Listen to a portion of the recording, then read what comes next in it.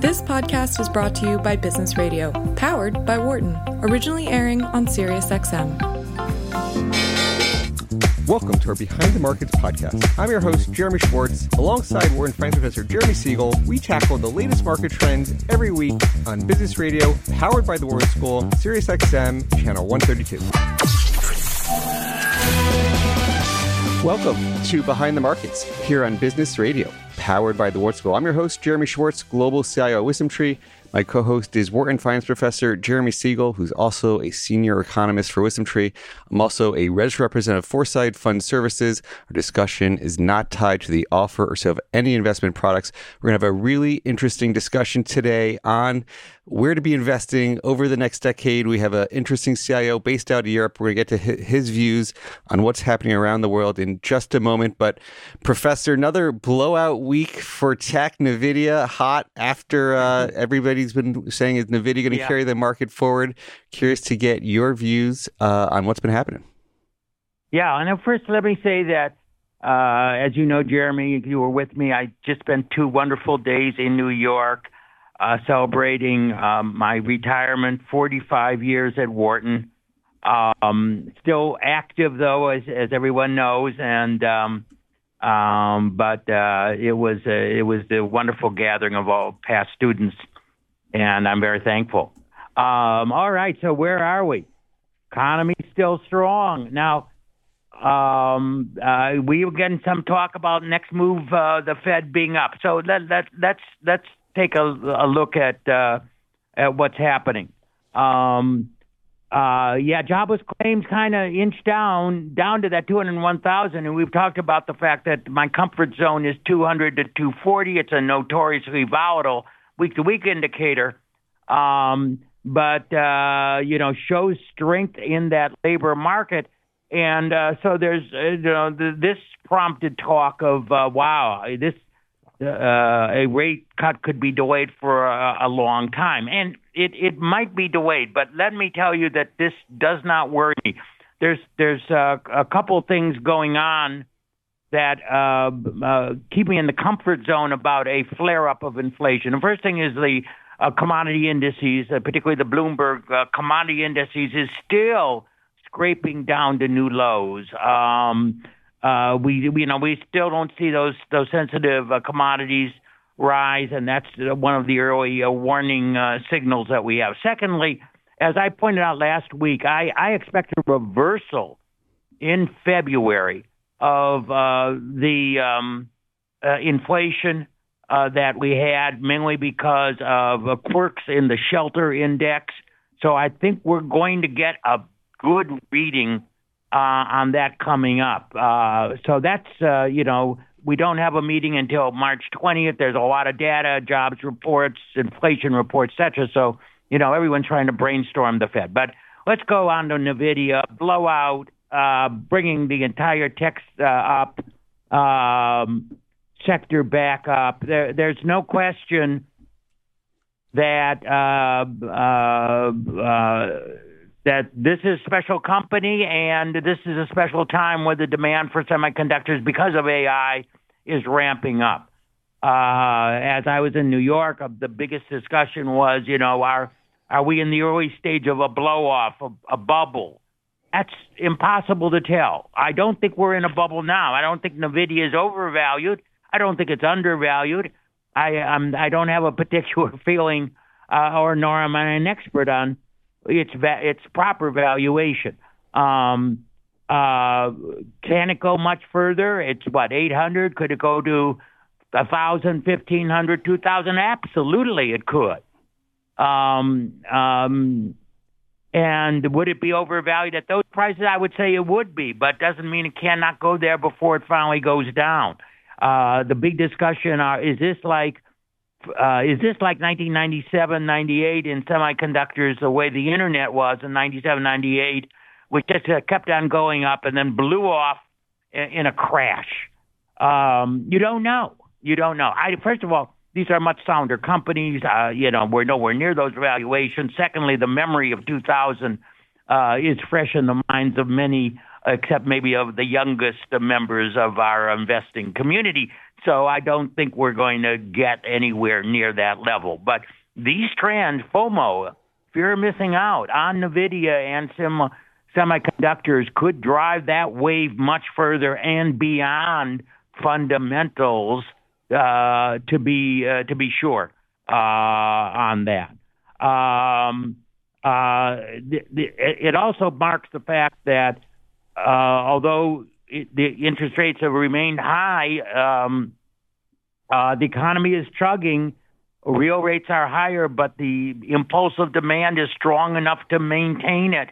I'm not going to speculate on when the Fed may or may not cut because it's totally data dependent, looking at the future. I do want to mention one milestone that was reached just yesterday, and that is for the first time in almost 3.5 decades, the Nikkei, Japan's most popular index, sometimes called the Dow Jones of Japan. It's not its most inclusive index, but its most popular index, finally surpassed the high that it reached in 1989. A lot of people bring that up and say, hey, what about stocks for the long run? It takes 35 years to get back to where you were.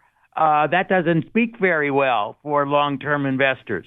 One has to remember, if my memory serves me correctly, that the Nikkei stocks and the whole Japanese market were selling at 80 to 90 times earnings at the peak of that bubble in the late 1980s, compared today where S&P is at 20 times earnings. In other words, we would have to have the Dow at 150,000 to be where the Nikkei was in 1989 today. So, when you get overvalued by a factor of 5 and 6 and 7, it will take a long time after the bubble burst for you to get back.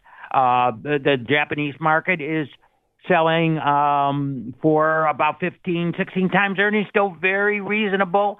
They've got some good things going. Depreciation of the yen will make them more competitive. It is an older society, and all that seems to weigh on the innovation that is capable there. But there's no question Japanese are hard workers, and this enthusiasm is welcome. Yeah, it's interesting. That still remains one of my favorite value markets, and it's been trading like a growth market for the last 3 years. It's sort of interesting dynamics on some of those tech stocks and other parts of the global exporters there. But interesting, Professor, you even the way you asked the question of tech, is it 97, 98? We've got some tech bulls like Dan Ives of Wedbush. He's probably one of the more notable tech bulls now, saying it's 95. He still thinks we're super early in the cycle. But it's is an interesting question of where we net out on that, and obviously it's just too early to tell. The wave, we all know, the wave of enthusiasm on this, it could carry much longer. If I were to bet, it's going to carry longer.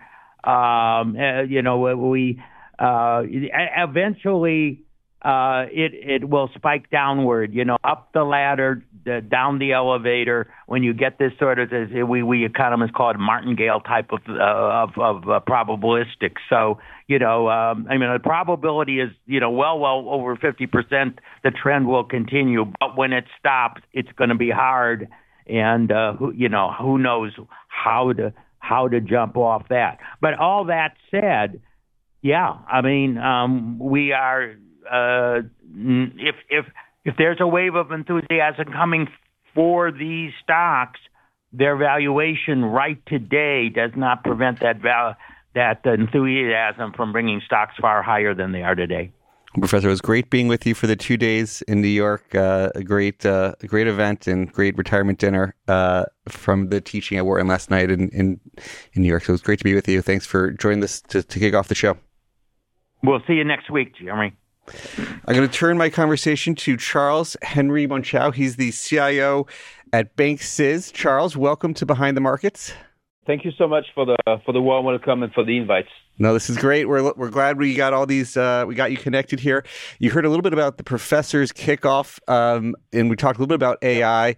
You have an Outlook piece that I find fascinating, and I think it's very well titled. Maybe we could start with one of your pieces talking about the new FANGs versus the old FANGs. Maybe you could just sort of comment on where you think, if you had to put where we are on today's tech bubble, what year from the tech bubble are we in? 95, 99, somewhere different? But then I want you to sort of start talking about the new FANGs and the case for the new FANGs.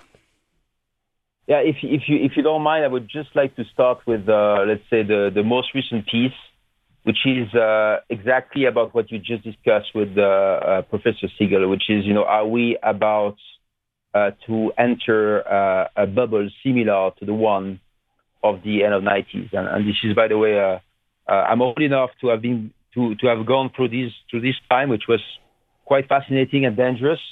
So the points we made in this note is that yes, there are some similarities, but there are also some key differences. And I would just take one number because this is NVIDIA week. So let's start with NVIDIA. Indeed, if you look at NVIDIA stock since the start of 2022. So the stock is up 130% because obviously in 2022, the stock went through a correction. But if you sum up 2022, 2023, and the start of 2024, so the stock has more than double, plus 130% appreciation total return. But in the meantime, earnings have been going up 231%, whereas valuation has actually compressed quite substantially. And NVIDIA is making a lot of money. NVIDIA is generating a lot of free cash flows. And NVIDIA is buying back shares heavily. So I think that's a key difference because, it's you might be, you are probably younger than me. And I don't know if you went into all of the details of the let's say, dot-com bubble. But the dot-com bubble was full of, let's say, new companies, coming for IPOs. They were not making any money. Their business model was quite weak, no economic moats, all competing against each other, so cannibalizing each other. And today, yes, we have. We can say it's a bubble, but the bubbles needs to be. You need to ride bubbles, and bubbles can last a very long time. And when it comes to NVIDIA and the other, some of the other Mac 7, we can call them now the Mac 4, the Mac 5. These guys, they are phenomenal business models. There are a lot of cash to invest into R&D, to hire the best people. They have margins which are way higher than the rest of the market. They have sales growth which is way higher than the rest of the market. And they constantly or most of the time beat expectations. So from that perspective, although, yes, they look pricey, yes, the price appreciation is quite phenomenal, I think there are differences. Now, if I may, let me come back to your question, the yes. new FANGs. So here, the idea is the following, is that this decade is very different from last decade. Last decade, I call this the total cycle. So growth was anemic. There was low inflation. So we were moving slowly, and inflation is the blood of an animal, so inflation was indeed quite low. So it was a total cycle. And in a total cycle, we had central banks printing money massively to try to keep, let's say, the economy afloat. And this has nurtured many bubbles, including fixed income bubble, by the way, and equity bubbles. At the time, the world was quite peaceful. Yes, there were some wars, but the world was quite peaceful. Fast forward to this decade, this time is different. We have what I call the East-West divide. So basically, the relationship between the EU and Russia is broken for quite a while, probably. The relationship between China and US is breaking, and there are already some casualties, arising from this. So China buying much less US Treasury than before, and FDI is going into China from the US, really, let's say, plummeting. We have the BRICS pension, so the emerging markets wants to, emancipate themselves from the West, and that is creating a different macro outcome than what we witnessed last decade. So one, we have inflation, which is currently going down, but which is probably here to stay. So we believe that inflation might be high for longer. Why? Because when you have a world which is more dangerous, companies are reshoring or friendshoring. They are also investing into, if you take the US, they are investing to make their industry, their local industry, much more competitive to avoid facing the risk of being dependent on China, for instance, or Taiwan on semiconductors. So they're investing a lot, but which is also inflationary. You have also the move from just-in-time to just-in-case inventory, because you don't want to be dependent on trades anymore. So all of this is inflationary. All of this means higher debt. All of this means that there will be, let's say, a move into nominal growth. So when you have that kind of, let's say, macro context, the sector leadership might be changing. So what I mean by the new FANGs is that instead of, let's say, the whole FANGs, some of them are now part of the Max 7 and they're probably going to do okay. But the new FANGs are basically F like fuel, because yes, there is still a huge need of access to energy. You know, I'm currently, let's say, sitting in Europe. Europe is massively dependent on energy, and this is a huge issue. The US has became the largest oil producer in the world, and this for a reason, because they don't want to be dependent on this. So there is this, let's say, need for F like fuel, A like aerospace and defense, because yes, the world has become more dangerous. So unfortunately, there is a need to rearm, and you probably follow what is happening in Germany, where they commit to higher spending. And I think if you have a change of administration in the US, the rest of the world will be even more, let's say, under pressure to invest into more aerospace and defense. Then there is the N like nuclear, which has been the uranium case, investment case, has been one of the, let's say, the biggest story we have been pushing over the last 3 years. And if you look at COP28 in Dubai, there was a huge commitment by most developed and emerging world governments to go into uranium. So that's the N of nuclear. Then there is a G like gold and minerals, because to make a long story short, because there are more debts, there is more inflation. We are currently going through what I call money debasement, and yes, store values are in high demand, but also minerals which are needed for the energy transition. I forgot one A, which is agriculture, and this is probably something which is underestimated. There is indeed the need to have access to food. And if you look at, let's say, countries like China, also the Middle East, there is an urgency to move on this. So here the point is to say, look, this time is different indeed. We are moving into a world which is probably more dangerous, more complicated. But that means also new leadership. And you need to look at, yes, tech, and we look at tech, but you need also to look beyond tech. And there are many stories currently going on beyond tech. I love this new FANGs concept. So I think it really spoke to me, and as something that really is a very different decade ahead versus the last decade, if all your views come to fruition. So we could drill into a lot of them. But given that you're sitting in Europe, I have a global business. We have a big U.S. footprint and a big European footprint. Yep.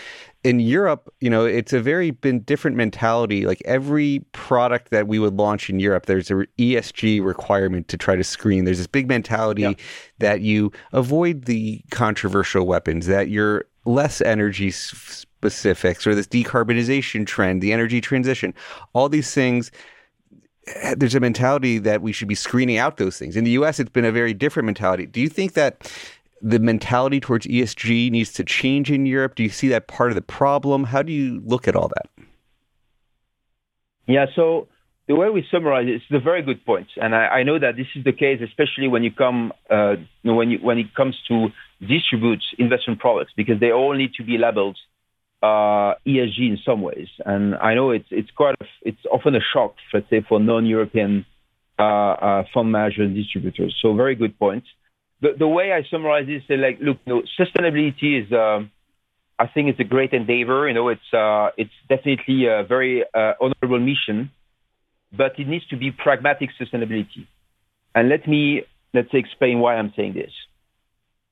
The way I see the words, again, becoming more dangerous, but becoming more probably nationalist.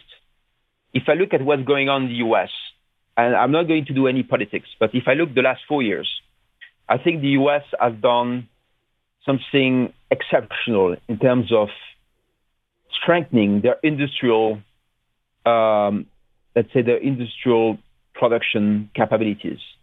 There have been the IRA, there have been the CHIPS Act, and now you have this access to energy, to oil, which has never been that strong. So basically, the U.S. has reindustrialized itself. And they're also doing some friendshoring with Mexico, for instance, in Canada. So the U.S. is becoming very strong for the years to come. And while I'm saying this, I'm kind of worried. So I'm in Switzerland, which is a kind of a special island. But in Europe, yes, they have these, let's say,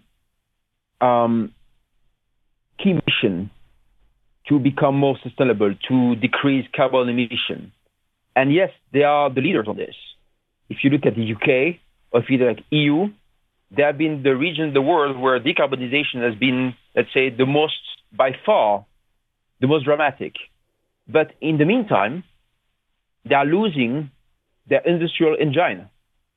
There is one very single example on this, is what is happening with the auto industry in Germany.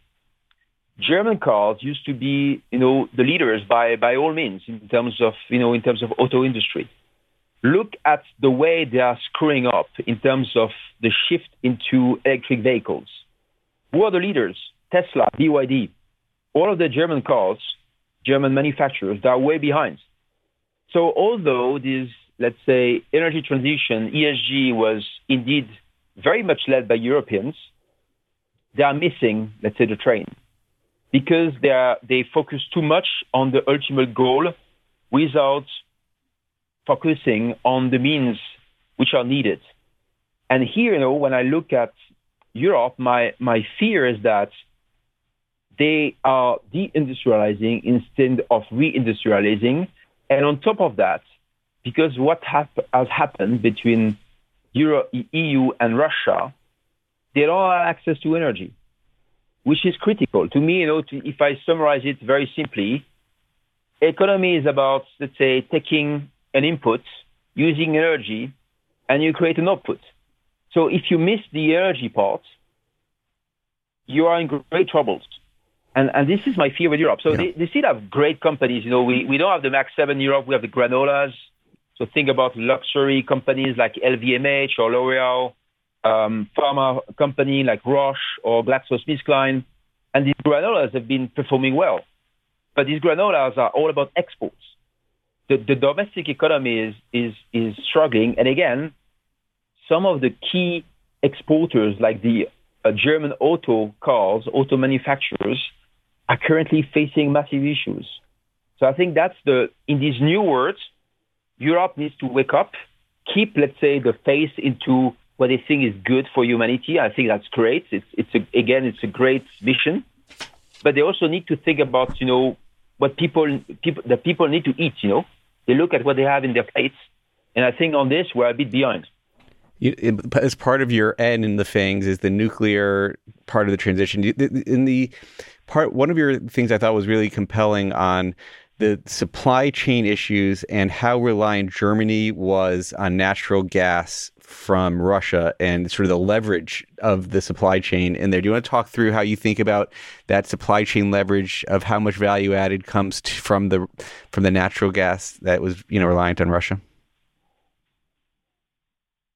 Yeah, so that's if you look, we all know about operating leverage or financial leverage, and indeed there is something which is basically the supply chain leverage. And when it comes to Germany, if you look at the value added of the German economy, which is more than 1 trillion euros, to create these 1 trillion euros, they needed at the time only 20 billion coming from Russian natural gas. So if you miss this 20 billion of these, or if these 20 billion inputs suddenly become inaccessible, you put at risk 1 trillion euros. And yes, if you look at Germany, they are trying to adapt. They are. I was in Turkey recently, and it was a big German industrial companies building a new manufacturer on the shore of Istanbul, trying to get some gas coming from Tajikistan and other countries like other Central Eastern European countries. So they try to adapt, but that means that they also expose themselves to other geopolitical risk. So that's why I'm insisting on this access to energy, because it's true that here in Europe, we thought that thanks to wind, thanks to hydroelectric power, or thanks to solar, we'll soon be, let's say, independent from fossil fuels. But the reality is that, yes, Europe has been investing a lot into these renewables, but we are still very dependent on fossil fuel. And we need to access this fossil fuel, because otherwise there is no, let's say, industrial leadership. And to me, that's a concern, let's say, for the, let's say, European economy. It's very hard to forecast how these politics are going to change, and the geopolitics and the war. But if you had to, with your hat on, how do you see the Russia-Ukraine situation settling? When it would settle? How do you think it ends up playing out over the course of the coming years? Well, as I mentioned initially, I think that if you look at the two big geopolitical alliances of the last decade, so one which is China and US, so Team America, if you want, and the other one being Russia and EU. So I call it EU-Russia. I think the EU-Russia is broken for a very long time. I think here it's whatever can happen. I think as long as Mr. Putin is in place, I don't see how the Europeans can change, let's say, their mind towards Russia. And keep in mind that, we have countries like, Poland, which are very close to us and which are, very much against this regime. And it will be very, very difficult to change it. So I think this is for the long haul. The Team America, I know it's very bipartisan in the US.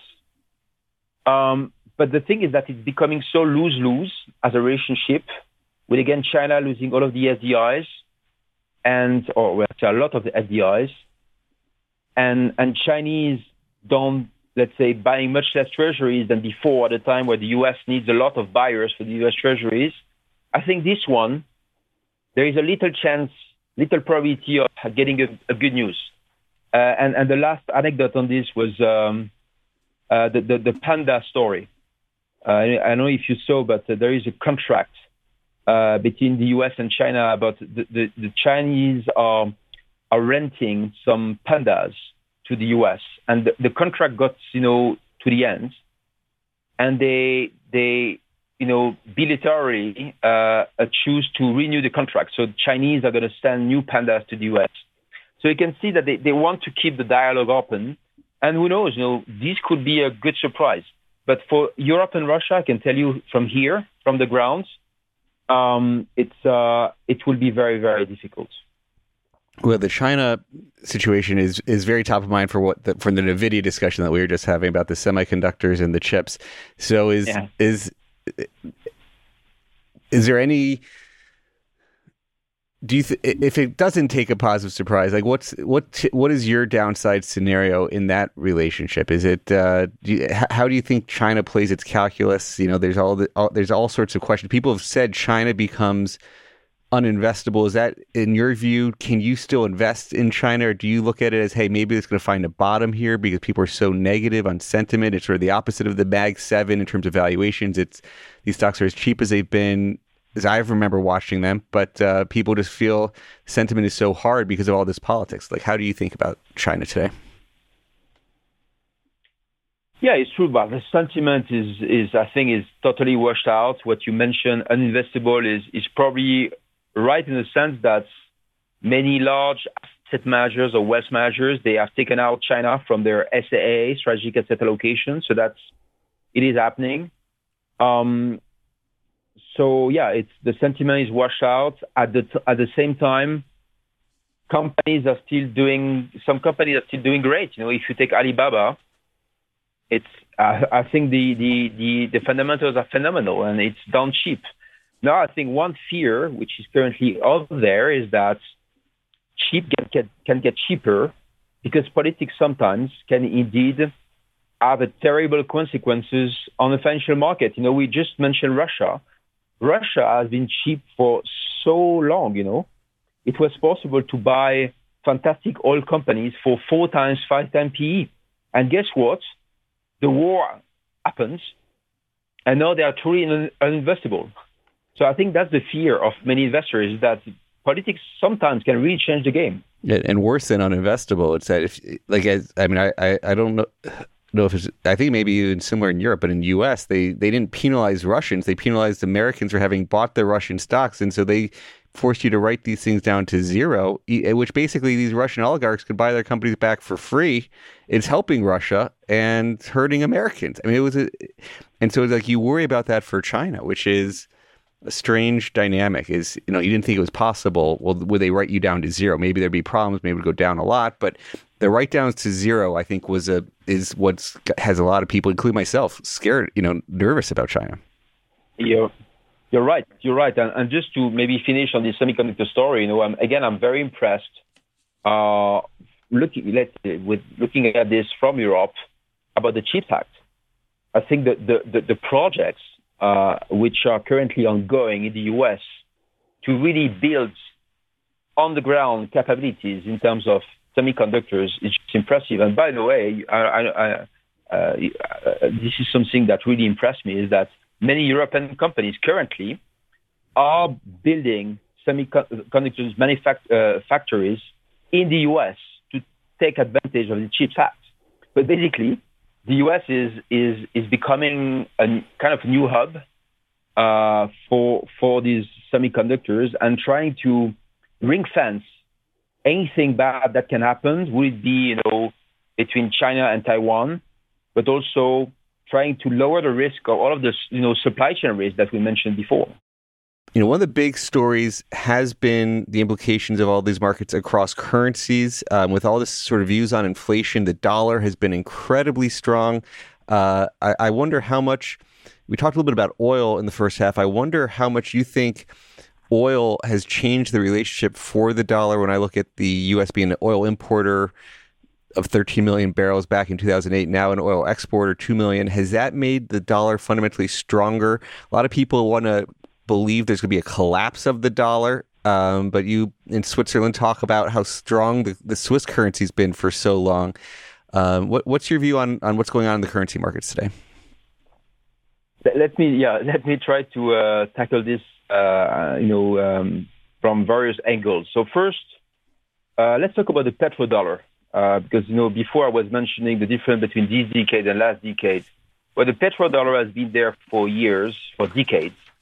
As a reminder, the goal was to, let's say, have the Middle Eastern exporters having their oil being exported and denominated in dollars, and then having this oil being exported in dollars. That means that the dollar could be recycled mainly into the U.S. economy, buying U.S. treasuries, for instance, making the dollar the reference currency of the world, or the reserve currency of the world, and in exchange, the Middle East got, let's say, the protection from the U.S.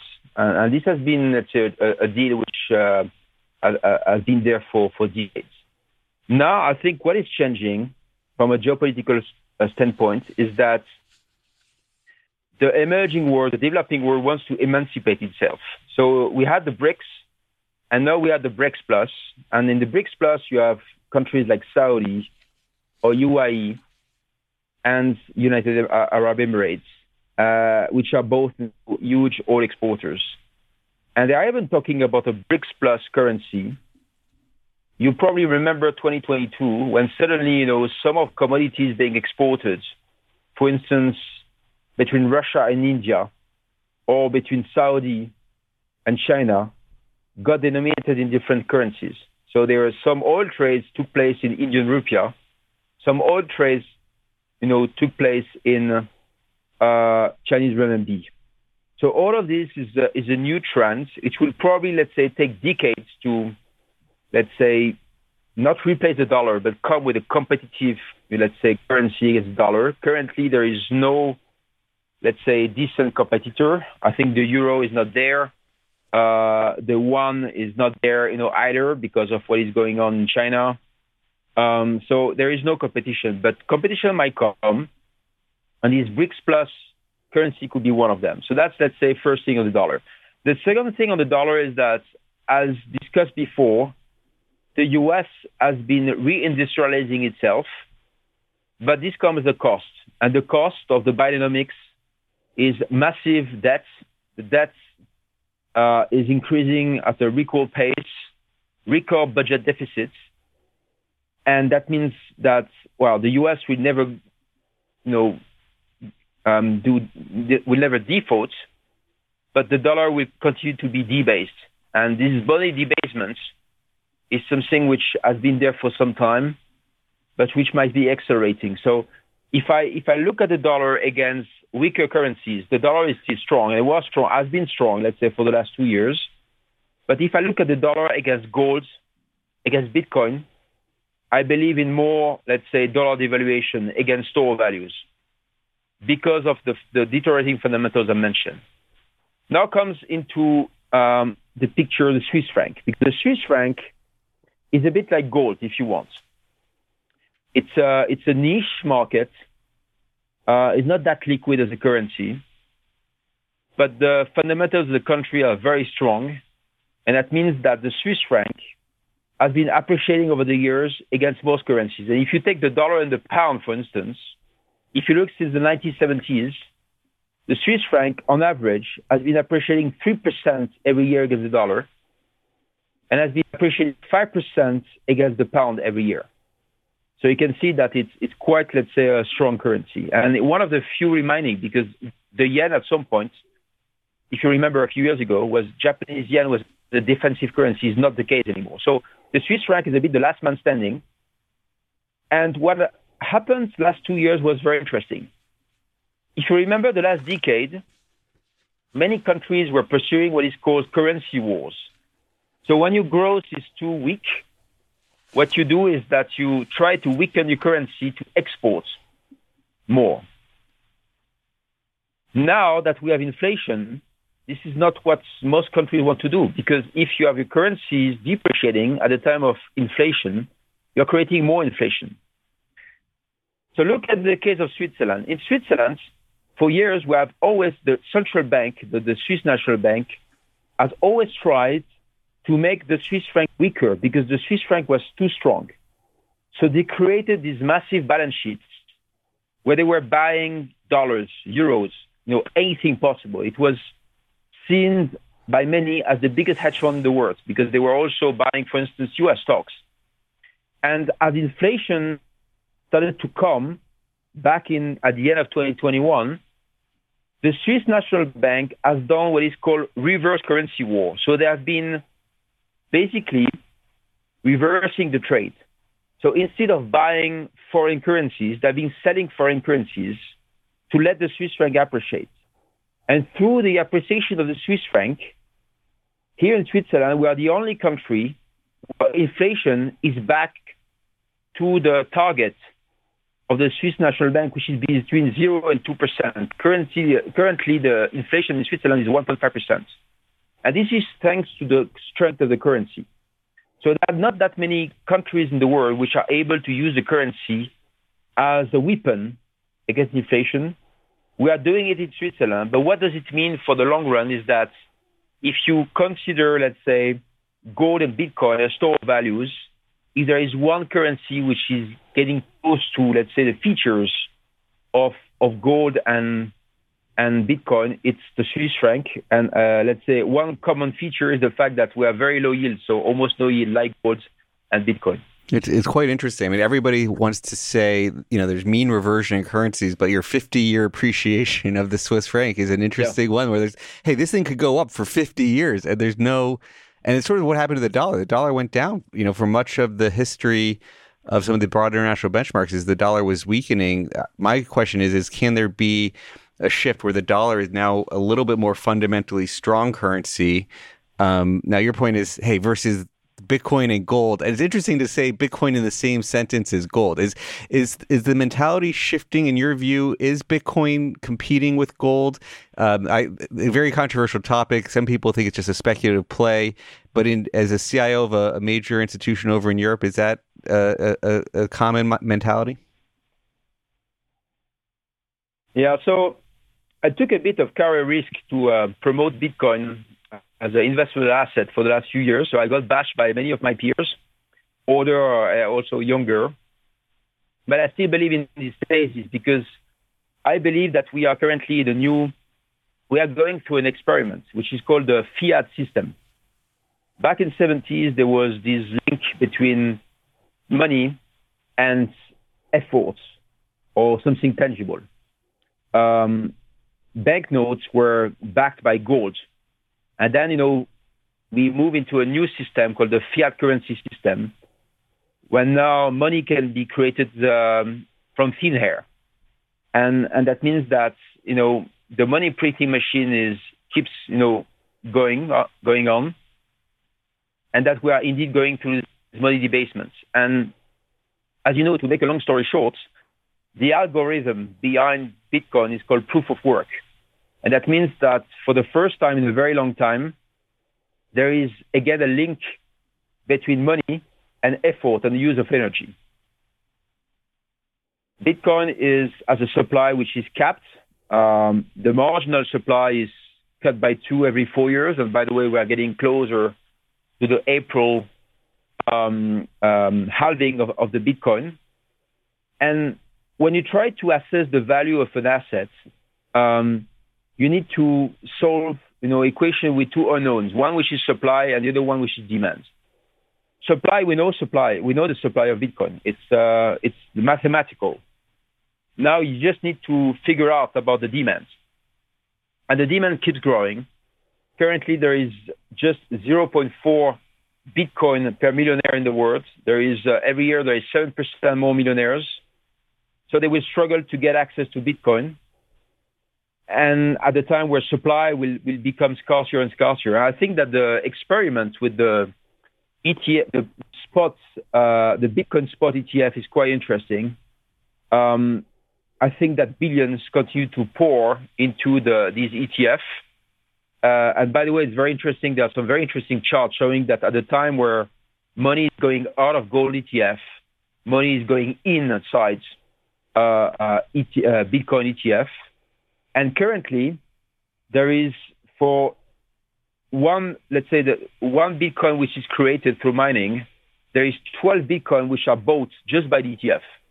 So it just shows that how inelastic is the supply of Bitcoin and how big can be the supply-demand squeeze in the years to come. So to me, Bitcoin is let's say a superior store of value.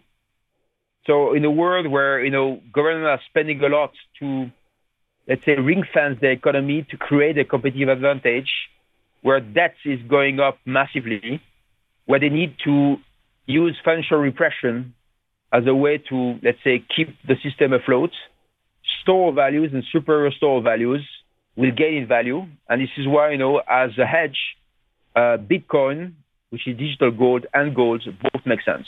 That's very interesting, and I personally had some believe in that, and think have been talked about that on our show a number of times, that it was in a lot of ways this generation's gold. There's a big community, and so I agree with your thesis there. And then the question becomes sizing in these things. And when you think about traditional stock, bond, commodity, and these alternative assets, with this inflationary view, these deficit views.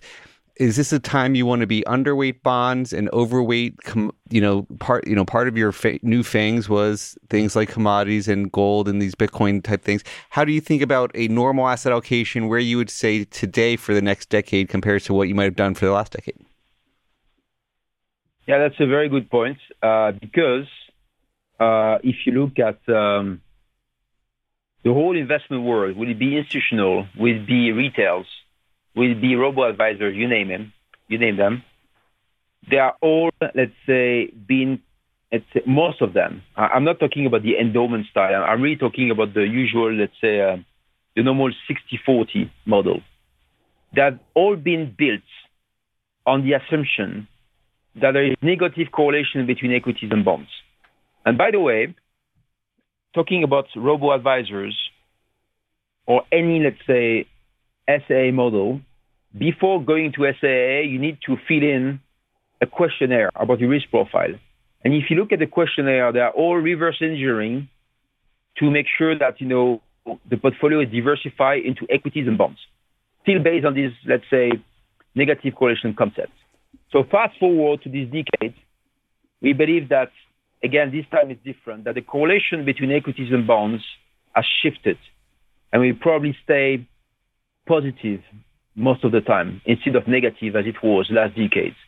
So that means that you need to create a new, let's say, SAA. One sentence, one way to summarize this is the following, is that if you have positive correlation between equities and bonds, that means that your balanced portfolio, for instance, has become more risky. So if you want to keep your return to risk ratio unchanged, because the denominator is going up, so risk, that means that you need to look for higher return. So how you solve this? Well, first you decrease the allocation to bonds, you increase the allocation to equities, and two, you try to find new diversifiers. So commodities is one, gold is another one, and if, let's say, the local regulator allows it, you can indeed, let's say, consider Bitcoin as, let's say, a candidate for this. And I know that some of your competitors in the US have recently, let's say, change their model portfolio allocation and include some Bitcoin ETF into their balanced or conservative ETF model portfolio. So you can see that the trend is starting to move into that direction. And yes, I think that as let's say, human species needs to adapt and to change. And there is something changing. So we don't need to change everything, but we need to adapt. And one way to adapt in this world is to take into consideration, let's say, the new return risk and correlation expectations and change model portfolios accordingly. So it sounds like the losers are bonds, the winners are these diversifiers.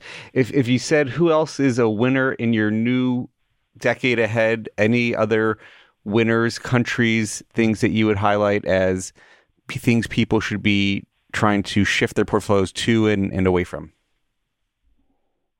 Yeah, so let me give you 2 or 3 examples. So one of them is that one, I think, winning long shorts currently in the U.S. market is that you go long the stocks which are benefiting from this, let's say, new world where the U.S. wants to stay ahead of the curve.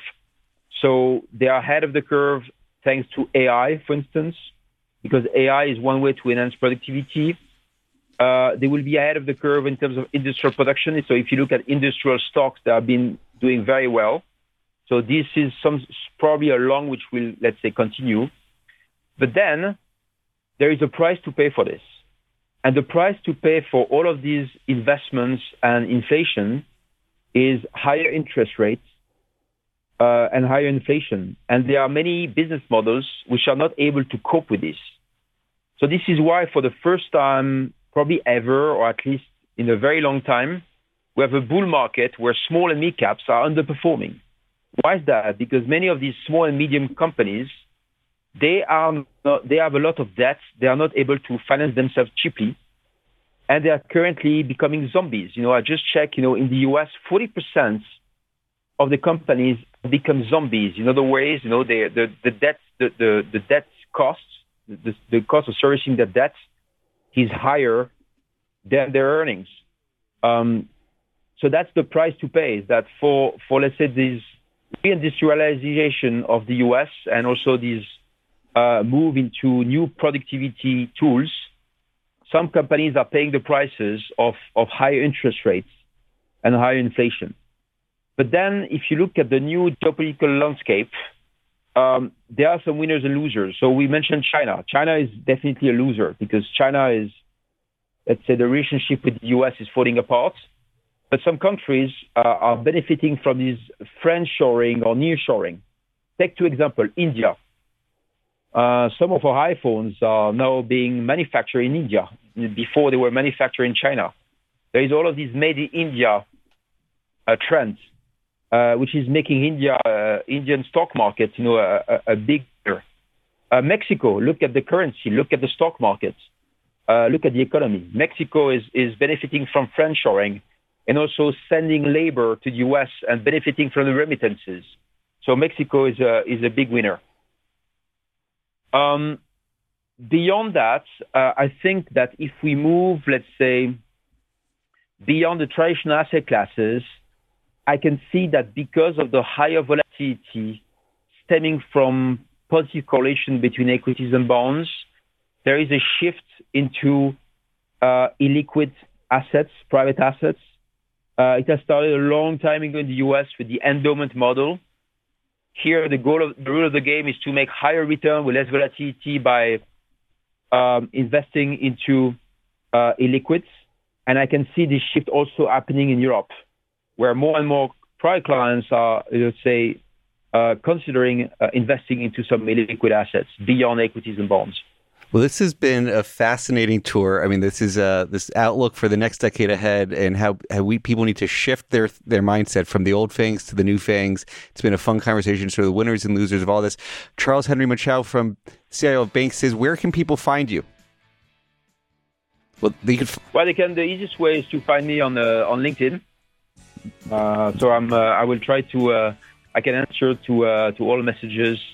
We appreciate it. To interact with anyone. That is where my team found you. We have a very big fan of yours, Andrew, and my team has been following your work. So, Jeremy, you got to get him on your program. We've got our producer tell me to sign off. Chris, thanks for helping us here in the studio. Charles, have a great weekend. Thanks for coming on. Have a great week, everybody. Thanks for listening to the Behind the Markets podcast. If you want to learn more about WisdomTree, visit wisdomtree.com. You can also follow me on Twitter @JeremyD.Schwartz. I'd like to thank Patty Hall for producing our live program on SiriusXM channel 132 and our podcast producer, Daniel Bruno. Join us next week for another edition of the show.